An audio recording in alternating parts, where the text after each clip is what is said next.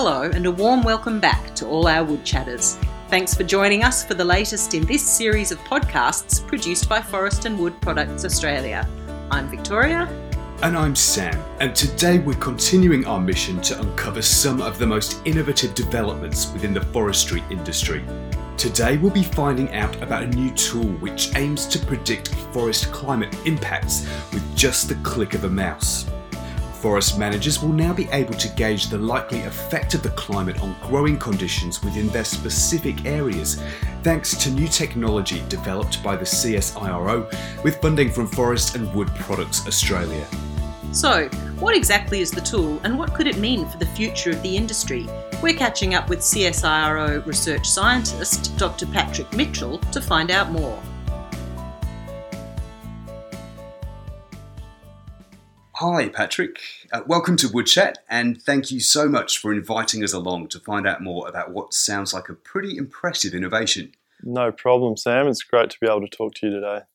So take us right back to the beginning. What initially prompted you to undertake this research? It was pretty evident that there wasn't a lot of information that was available for forest managers out there, specifically on those types of risk factors that they might be interested in for managing forests and thinking about planning and adapting towards the future conditions.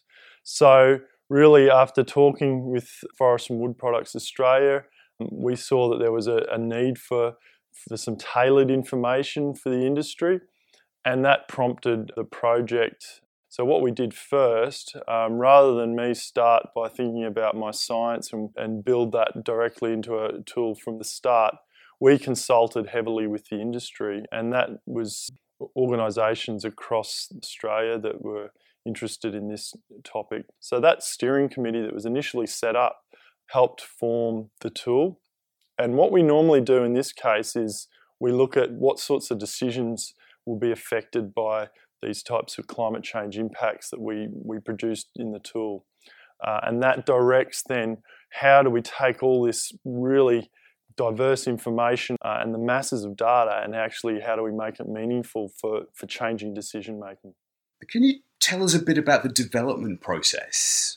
Where do you start when taking on a challenge like this? Yeah, it's definitely an iterative process. So, and as I mentioned, that starts with, I guess, if you like, thinking about where the science and the tool that you're going to develop, where it's going to actually make the difference in the management of forests. So that obviously looks at what are the types of decisions that are being made around that in that context. And these are decisions that are often around longer term planning about where forestry estates will be put or managed into the future. But then there's also some of the shorter term management and site preparation and those sorts of considerations. So yeah, we start at those decisions, and then we look at what's the climate information that can inform those decisions, and how can we then start looking at the data, the latest science in climate change projections, and take that through to a communication and a support tool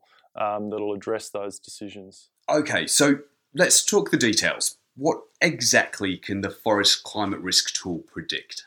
So as I've mentioned, the Forest Climate Risk Tool gives the user an ability to look at specific decisions around forest management, or look at collection of predefined climate layers that are related to the risk of plantations and forests more broadly to future climate scenarios. So what that includes is information around future changes in temperature, but not just mean temperature. We wanted to look at changes both at the mean, or how averages are going to change, but also those shifts at the extremes. And that's captured by climate information such as the number of days above a certain temperature threshold, or the number of heat wave days, which is also an important factor in affecting the heat stress of forests. Or that can also affect how pests and their abundance change through time.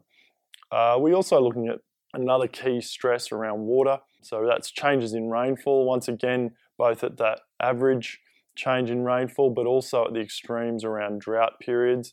How more frequent they might become, or how more severe they might become for forests. And so that information allows managers to assess what we really think now is a really important part of the future climate, which is those extremes and how they're going to impact on events such as tree mortality and pest infestations.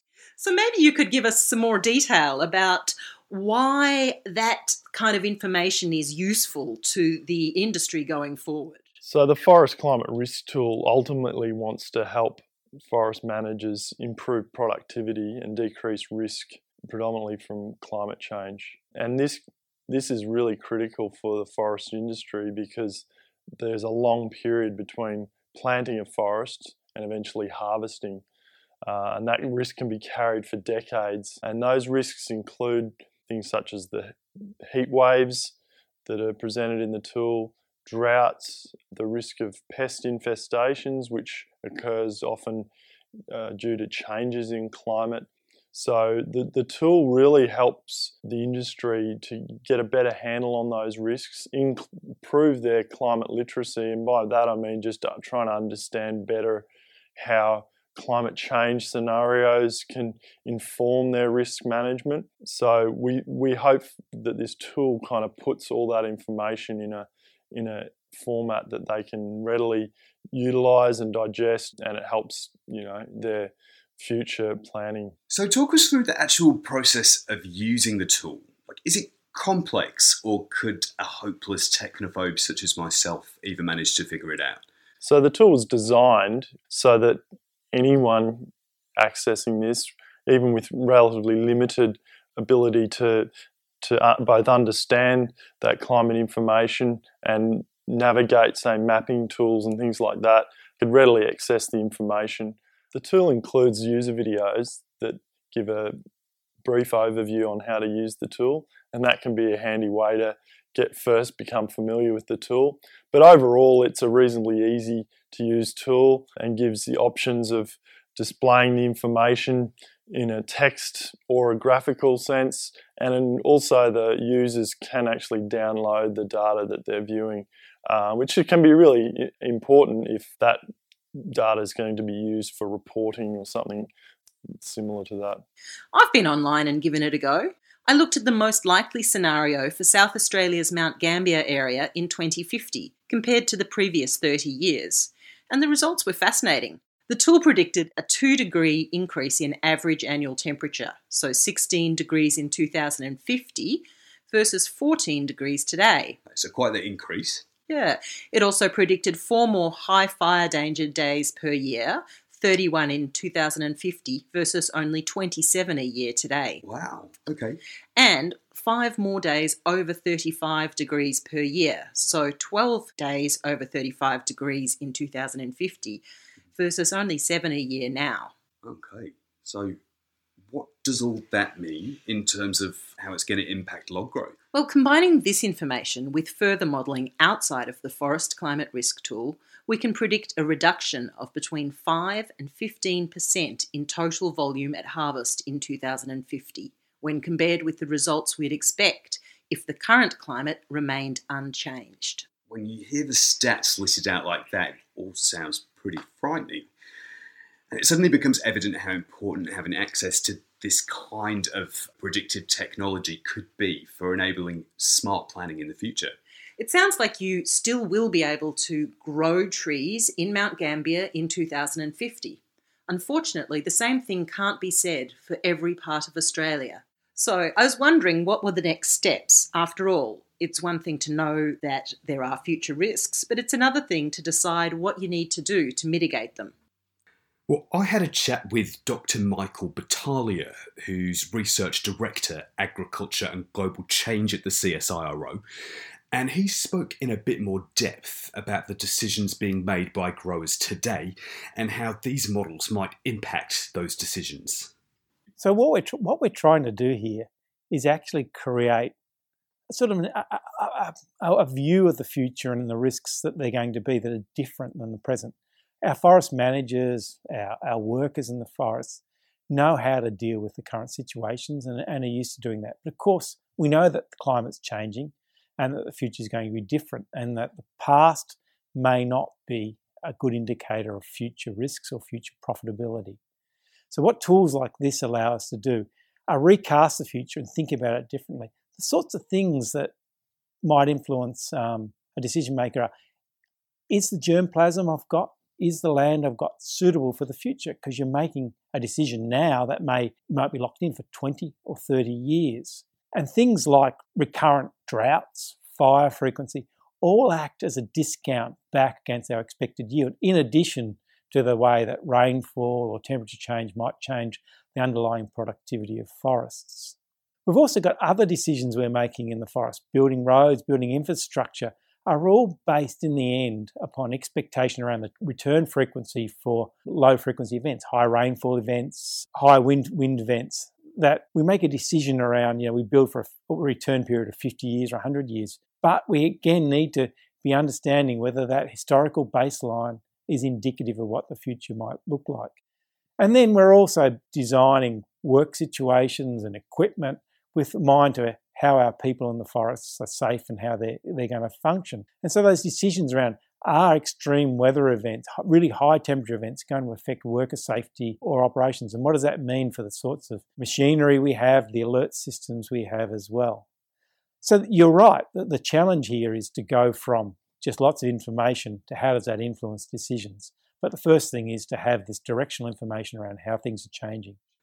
Interesting stuff there from Mike. So back to the higher temperatures specifically, and it sounds as though that means higher fire risk and also increased heat stress on trees, which in turn means lower productivity. So thinking about it a bit more, logically it seems like growers might plan to combat those higher fire risks with increased firefighting capacity on the ground. They might also counter heat stress and lower productivity by adapting their planting rotations over the next few years. But some growers might even use the models to identify alternative regions to plant in, so those predicted to offer better growing conditions in the future. It really does open up the possibilities for smart planning. And now back to Patrick.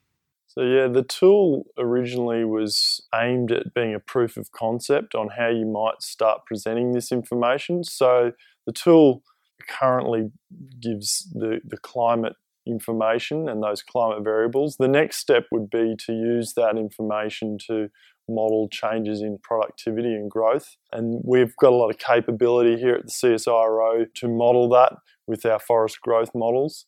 That information can then get a finer scale picture on how the forest stands and their productivity and risk might change into the future. So all of that information is only telling us about the impacts, and really what's key here is how do you respond and adapt.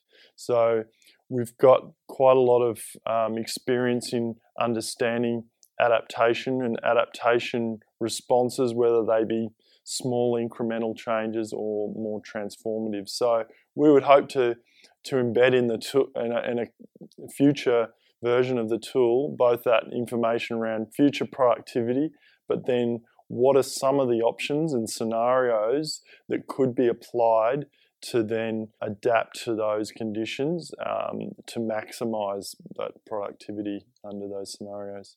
There are a number of practical measures that forestry managers can do at their site in areas where they might expect higher drought risk. One approach is to reduce the number of trees in that stand, and while that can sometimes affect productivity, that can also reduce drought risks through reducing the consumption of water by those forest stands. Another approach that's probably more of a long-term strategy is looking at the tree genetics, so selecting for traits that might enable better tolerance of high temperatures or drought stress, and that's something that tree breeding programs would aim to do, and forestry managers might look to use those genetics in areas where there is greater risk. So Patrick, what sort of response have you had from within the industry? Yeah, the forest risk tool has only recently been released, and colleagues in the research community who've had a chance to use it also find that that's going to have value to them in their research and understanding future changes in forest climate risk. There's also some interest in other primary industries, agricultural sectors that are looking to around how they might plan for climate change. And given there's only limited tools of this kind, this type of format and type of tool might be of relevance to them if we can modify it and make it more appropriate for their decision-making needs. Okay, so the big question, how much does it cost? Because from the value that it could add, it sounds like it could end up being quite expensive. The tool is absolutely free. So we give access to the tool mainly just to keep track of who's using the tool for future updates and communication. But yeah, the tool is available for those to use under our terms and conditions. Oh, amazing. So if any of our listeners wanted to test it out and see how it works for themselves, what do they need to do? They can have a look at the Forest and Wood Products page and follow the link there, and then they'll be given access details. Yeah, speaking from experience, the tool was really easy to use. It was really interesting. It gave a number of different ways of exploring the different questions. So I'd really encourage you to register to use it. It's free. And we'll put a link on the bio for this episode, and you can use that to work out what you need to do to register for the free tool. Well, thank you for talking to us today, Patrick, and for sharing all the details with us. It's actually been fascinating. It certainly has. So that's it for this episode of Wood Chat. I hope you'll join us again next time.